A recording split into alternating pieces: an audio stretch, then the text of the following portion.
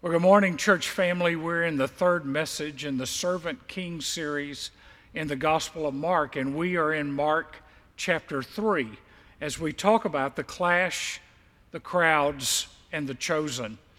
This is beginning to be a theme in the Gospel of Mark of this clash between the Pharisees and the scribes and Jesus, and it's really quite remarkable that he goes back to the synagogue after the way he's been treated and questioned in the synagogue. It was just really an act of grace that he was gracious enough to go back and give them another opportunity to hear what he had to say and to let them see that he was the fulfillment of all the promises of Messiah.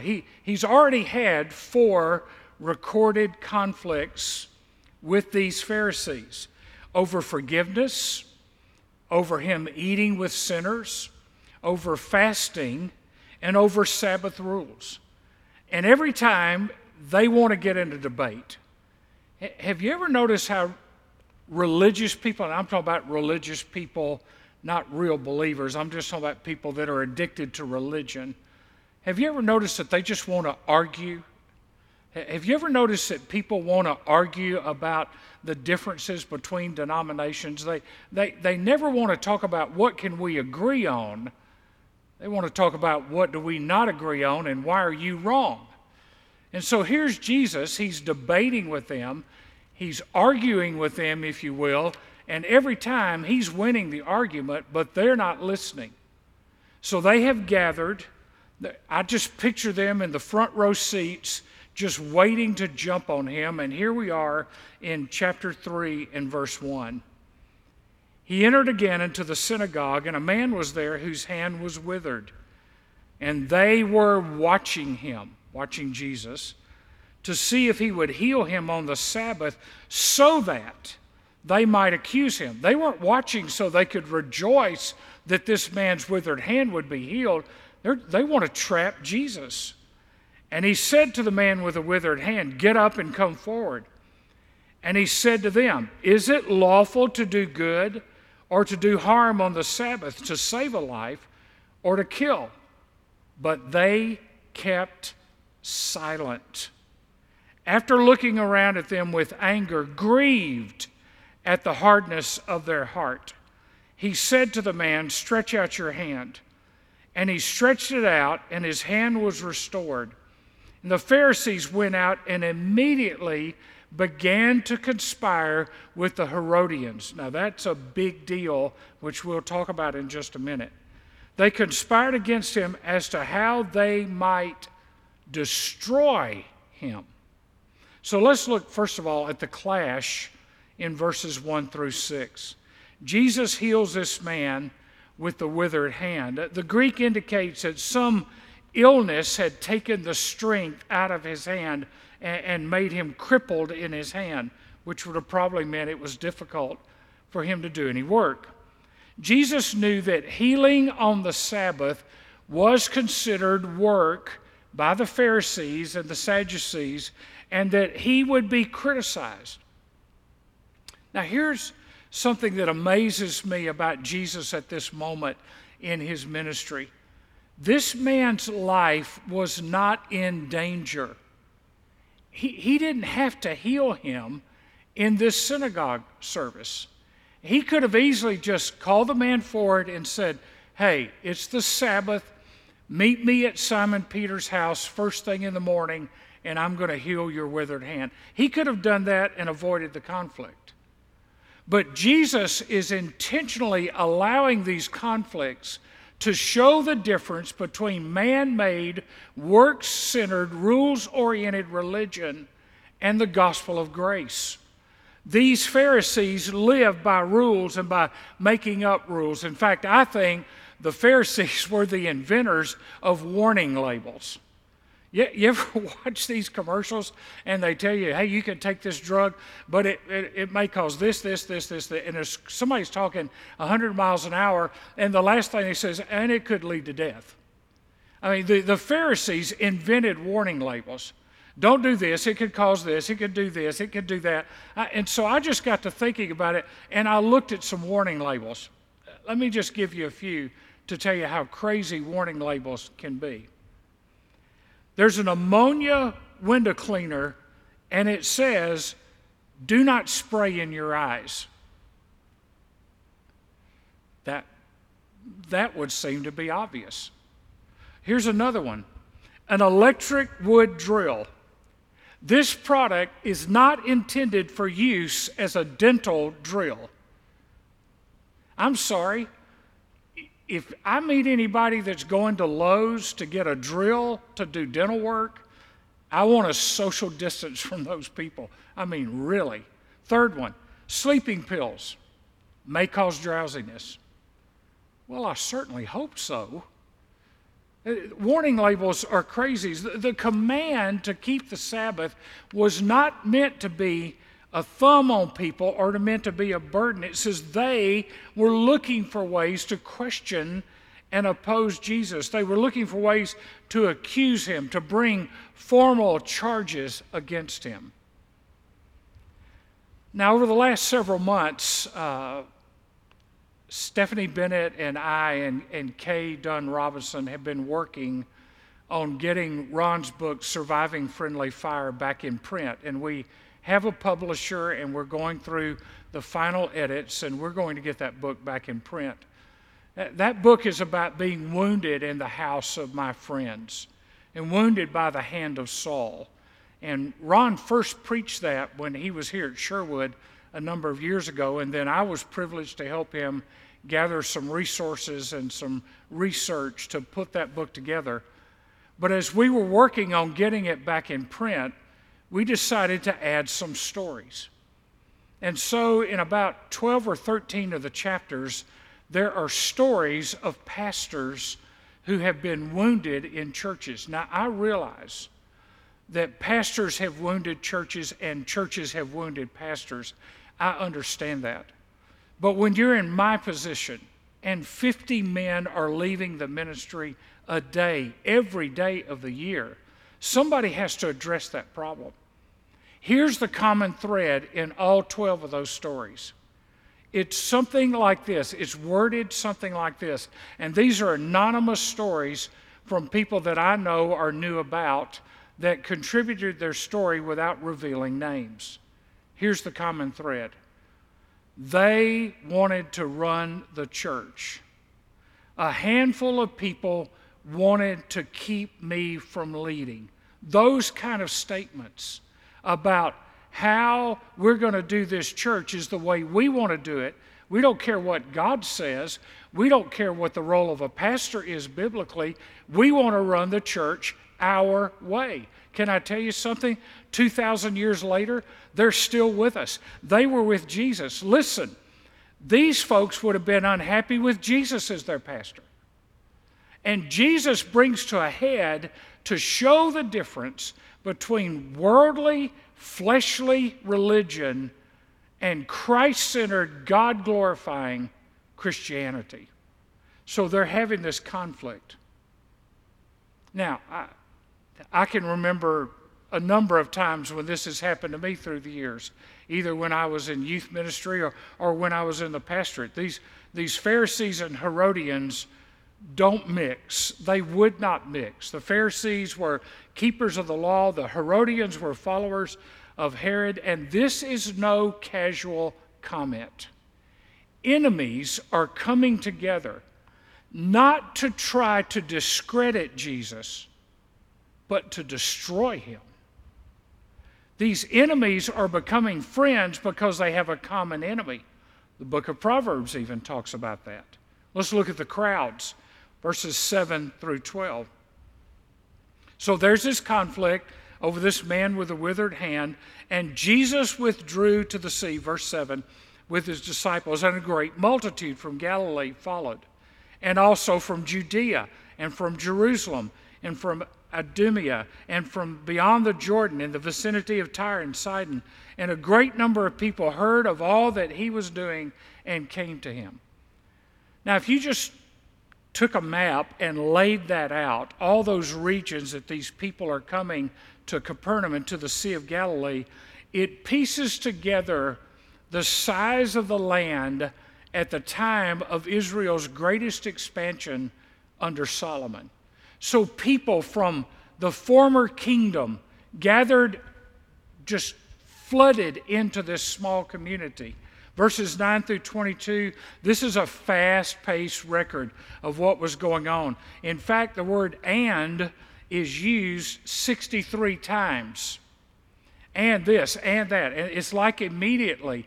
I mean, Mark is just writing as fast as he can. The multitudes are coming.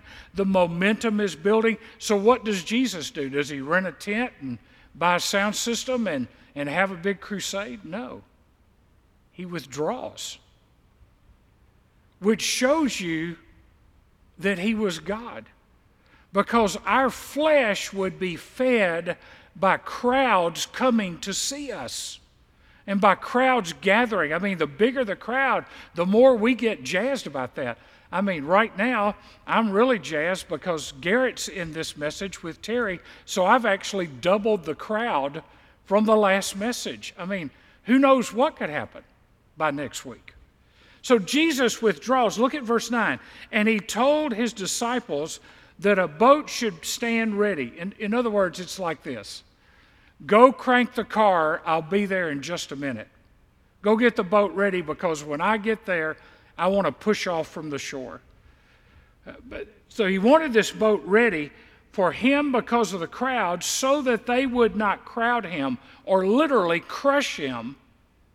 For he had healed many, with the result that all those who had afflictions pressed around him in order to touch him. And whenever the unclean spirits saw him, they would fall down before him and shout, "You are the Son of God."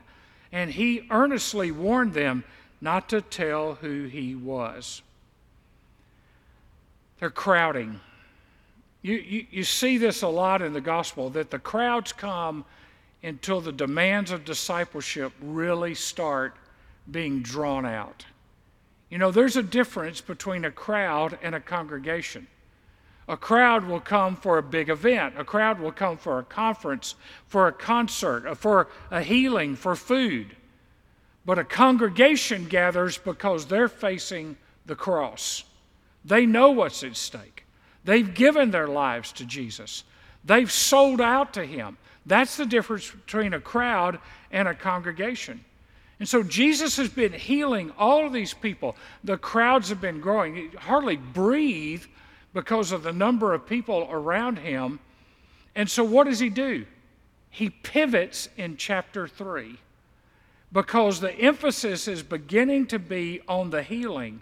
And so he pivots because he came to preach that the kingdom of God was at hand. He came to preach what John had preached. He was the fulfillment of what John had preached. And so he adjusted. This problem with the crowd was they just wanted an experience. They didn't really want a Savior. They didn't want a Lord. They just wanted an experience. They didn't really want to hear a sermon. I saw a survey the other day that people would really like sermons to be 15 minutes or less. I don't know how you get past the introduction in 15 minutes or less. I mean, you certainly couldn't get an elementary, middle school, or high school education with a 15-minute lecture or lesson on each subject a day. How in the world can we learn the Word of God with minimizing the amount of time we spend reading and studying the Word of God? You see, there are too many preachers that judge their success by the size of their crowd. They judge it, they're quick to brag about their numbers.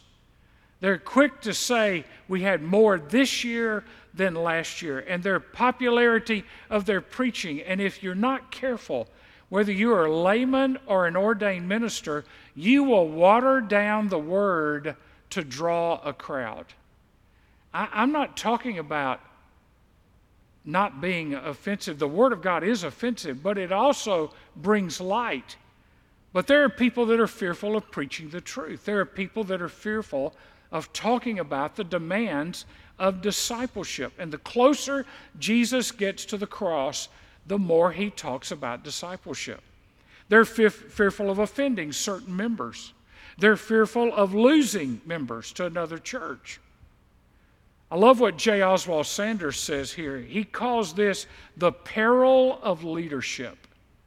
The peril of leadership is you're not going to keep everybody or attract everybody if you're a good leader. A good leader draws lines and makes people decide, are they going to go? Are they going to stay? Are they going to leave? Thirdly, there's the chosen, verses 13 through 35. Jesus goes off to be alone. Now just put yourself in this situation. He's got all these people. He's healed all these people. I mean, what a time to take an offering. But he leaves. And he goes off by himself. But he just doesn't go off by himself and sit down on a rock and say, man, these people have worn me out. He goes off and he prays. And while he's praying, he chooses his 12 disciples. The ones that will share the responsibility, the ones that he will pour his life into. These will be the pivotal leaders of the gospel after his ascension. In your note sheet, which you can find on our webpage or on the app, in the note sheet, there's a quote by Carl F.H. Henry, who was a phenomenal theologian. But I love the way he says this. God is the greatest gambler in human history. He bet the future of our redemption upon a carpenter and his small band of fishermen. God gambled on us by becoming all man while staying all God, and walked among us and invested his life in a handful of people and said, this is the future. I mean, when he chose these disciples, this was the future of the church. We go back 2,000 years to a handful of people and the women and others who followed him, who were his disciples all the way through until his ascension. Look at verses 13 through 19. Jesus calls his disciples, and notice that they would be with him and that he could send them out to preach. What is the first priority of a disciple? That they would be with him. The first priority was not to go out and preach. The first priority was to be with him so that they would know what to preach when they went out. And so the first is to be with him. Listen and learn. The core of discipleship is becoming like the one you follow. Ephesians 5:1 talks about being imitators of God. So in verses 14 and 15, they have this threefold task if they're going to be his disciples: to be with Jesus, to witness for Jesus, and to offer people the opportunity to come to Jesus. In the rabbinical and Greek tradition, a disciple simply sat and memorized whatever the rabbi or the teacher said. It was just learning rote memory until they could repeat verbatim what the teacher or the rabbi had said. They would just sit and memorize, and then they would get disciples, and their disciples would sit and memorize, and they would get disciples, and their disciples would sit and memorize. Jesus had a different method. As a rabbi, he taught them, but he expected them to live out what he taught. Not just talk about it, but to do it. He called them out, and he chose them, and basically said to them, you're going to be the tip of the spear. When the kingdom of God begins to storm the gates of hell, you're the front runners. You're the tip of the spear. I'm always amazed by who he called. These were not the prestigious people. They were not the upper echelon people. They were fishermen. They were tax collectors. They were common people. They lived from paycheck to paycheck. They were mostly blue-collar kind of people. But God called them. Now just think of the comparison here. God called Moses up to a mountain to give him the law. And God called Jesus to go to a mountain and call his disciples. Just a thought. It was a divine appointment. Let me tell you 4 things here. First of all, he called them out. Out of all the people that were following, the curious, the ones that had been healed, of the different people we've already looked at in the Gospel of Mark, out of all the people, he called these out specifically by name. Secondly, he taught them personally. He taught them personally. They were sitting at his feet. They heard his words. They heard his parables. And in a message to come, we're going to look at how Jesus used parables. Thirdly, he tested them by experiences. So he taught them, and then he tested them. There was the lecture, and then there was the lab. Did they learn from the lecture? And then he sent them out with authority. He sent them out with authority, not in their name, but in his name. This group of people, and as I was working on this, I realized our statement that hangs in our atrium proves true in these disciples. Prayer leads us to love God, to grow together, to serve others, and to change the world. In a prayer environment, Jesus called the disciples who would love him, who would grow together, who would serve others, and would be the catalyst to change the world.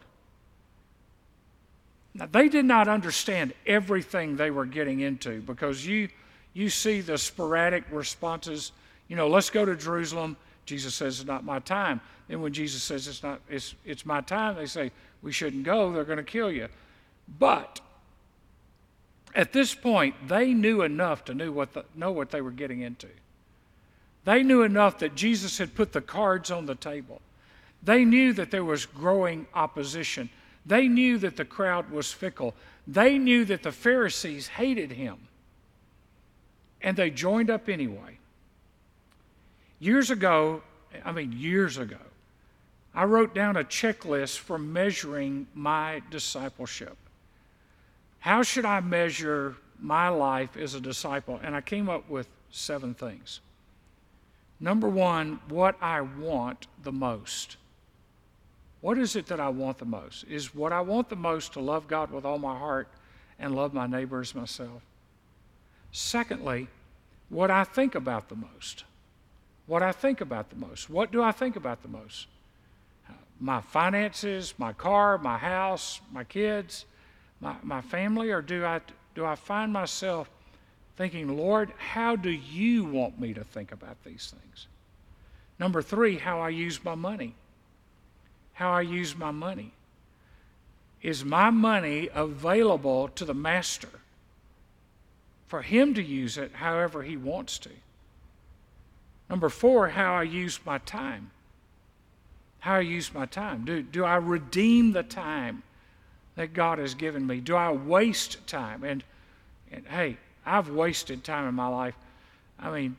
Terry and I have talked, we've got cable and we've got Disney Plus, and we can sit there for 30 minutes going, I don't know, doesn't look like anything worth watching tonight. All of us do that. But we do have to, if we want to be disciples of Jesus, have to ask ourselves, how do I use my time? Next one, who do I spend time with? Who am I spending time with? Who do I like to spend time with? Do I spend time with people that pull me down or people that lift me up? Number 6, what makes me laugh? What makes me laugh? Dirty humor doesn't make me laugh. People making fools out of themselves doesn't make me laugh. What makes me laugh? What kind of jokes do I like? What kind of entertainment? What makes me laugh? And lastly, and this is a big one, what breaks my heart? What is it that breaks my heart?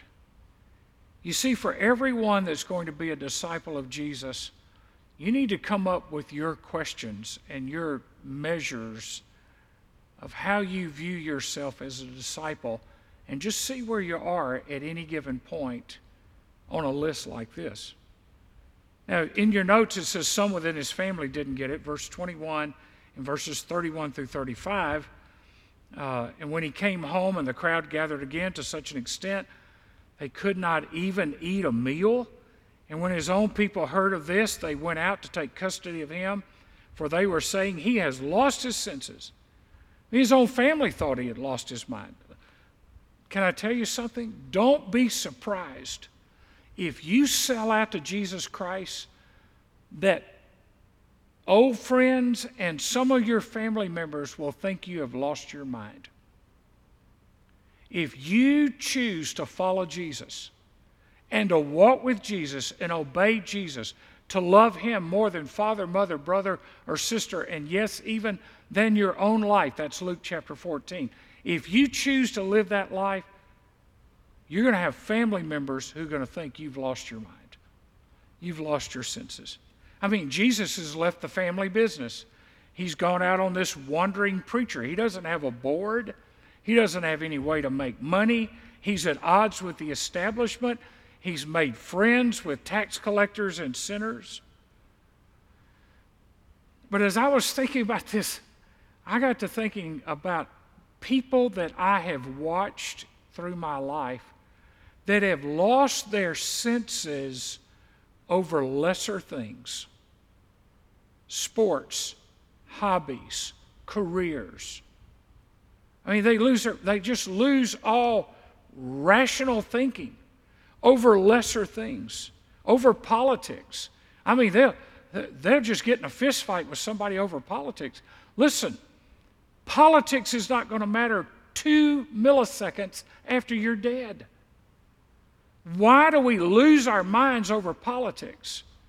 When it doesn't matter who's in the White House or in the outhouse, everybody is stinking up the place. I mean, we just got to admit, if you're going to be accused of losing your senses, be accused of doing it for Jesus. It's like an old illustration I used when I was in youth ministry about the old sandwich boards. You know, they used to have these people walk the streets, and they would advertise delis and restaurants, and they had a sign on the front and a sign on the back. And this guy walked down the streets of New York, and on the front of the sign it said, "I'm a fool for Jesus." And on the back of the sign it said, "Whose fool are you?" If I'm going to be called foolish, I want to be foolish for Jesus. Not for religion, but for Jesus. Then look in your notes. Some within the religious establishment didn't get it. Verses 22 through 30. Now these leaders assume that Jesus and Satan are partners. Imagine how dead their religion is. They assume Jesus and Satan are partners. Beelzebub, that Hebrew word means the master of the house or the lord of filth. He was the chief of the demons in Jewish demonology. He was a Philistine deity. And so in verse 23, Jesus tells this parable. He exposes their faulty logic and their bad theology. He says to them, if my power is by the power of Satan, then Satan's fighting himself. I mean, what Jesus is saying, look, you guys don't even make any sense. Satan's not going to fight himself. Satan would never oppose himself and use Jesus to cast out demons. It makes no sense at all. Ray Stedman said today, I love this quote, we hear about people who go around binding Satan. There is only one who can bind the devil, and he has already done it. Jesus has bound the devil. He's defeated everything we fear, death and hell and the grave. Verse 27, but this is an eternal principle in verse 27. But no man can enter the strong man's house and plunder his property unless he first binds the strong man, and then he will plunder his house. Jesus here is proclaiming his power over Satan. I've gone into the house and I bound him. He has no authority over me. I have authority over him. Jerry Vines made this great statement. That power was bound when Jesus confronted the devil in the wilderness temptation. It was commenced there, it was continued at the cross, and it will be consummated when he comes again. So now we come down to the end here in verses 28 through 30. Jesus warns them that they've crossed a line, and he uses this word blasphemy, to insult, to show contempt. Blasphemy, to fail to reverence. Blasphemy, contemptuous speech against God or sacred things. By the way, this same charge was leveled at Jesus at his trial. What was the blasphemy? They were ascribing to Jesus the works of the devil. And that attitude was so hateful and so destructive. Remember, they're out to destroy him. That they have removed themselves from the possibility of forgiveness. They have so hardened their hearts, like Pharaoh hardened his heart.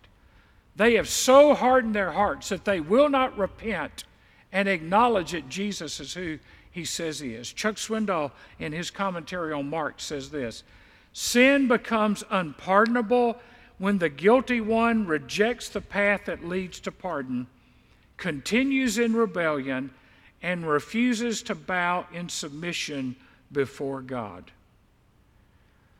So we're talking about the unpardonable sin, which has been misinterpreted in so many ways. So let me give you the best definition I've found on the unpardonable sin.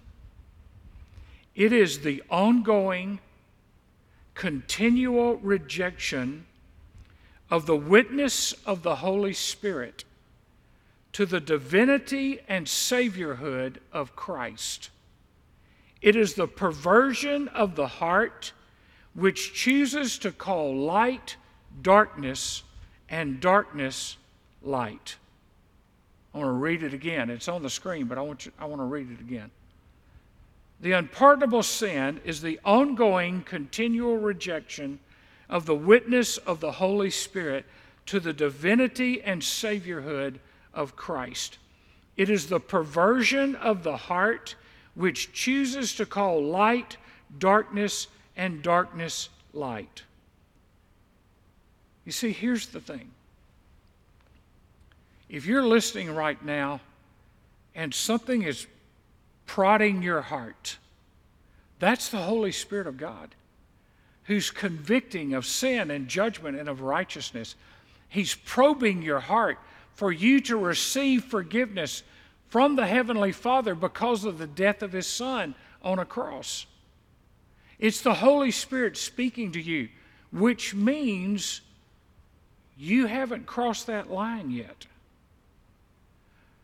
But the more we reject the still small voice of the Spirit, either through people or through the Bible or through circumstances, the more we fail to listen, the more we harden our hearts, and the more the Father's voice gets further and further away from us, because God never forces Himself on anybody. The unpardonable sin is the rejection of Jesus Christ as your only way to get to God.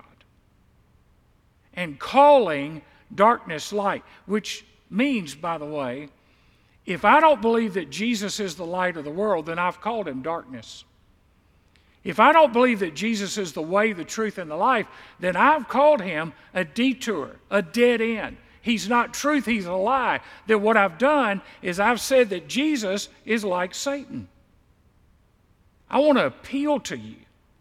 If you don't have a relationship with Jesus Christ, would you look at that section at the bottom of the screen, and would you listen in just a moment when we talk about the next steps, and would you give us the opportunity to tell you how you can have a relationship with Jesus? Don't find yourself, by the way, all these Pharisees, they had religion.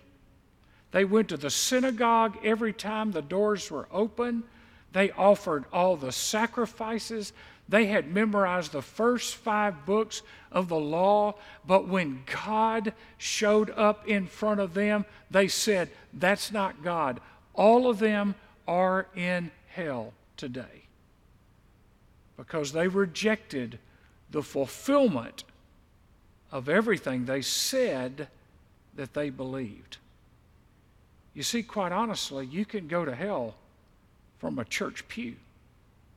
You can believe all the right things, but have never asked Jesus to come into your heart.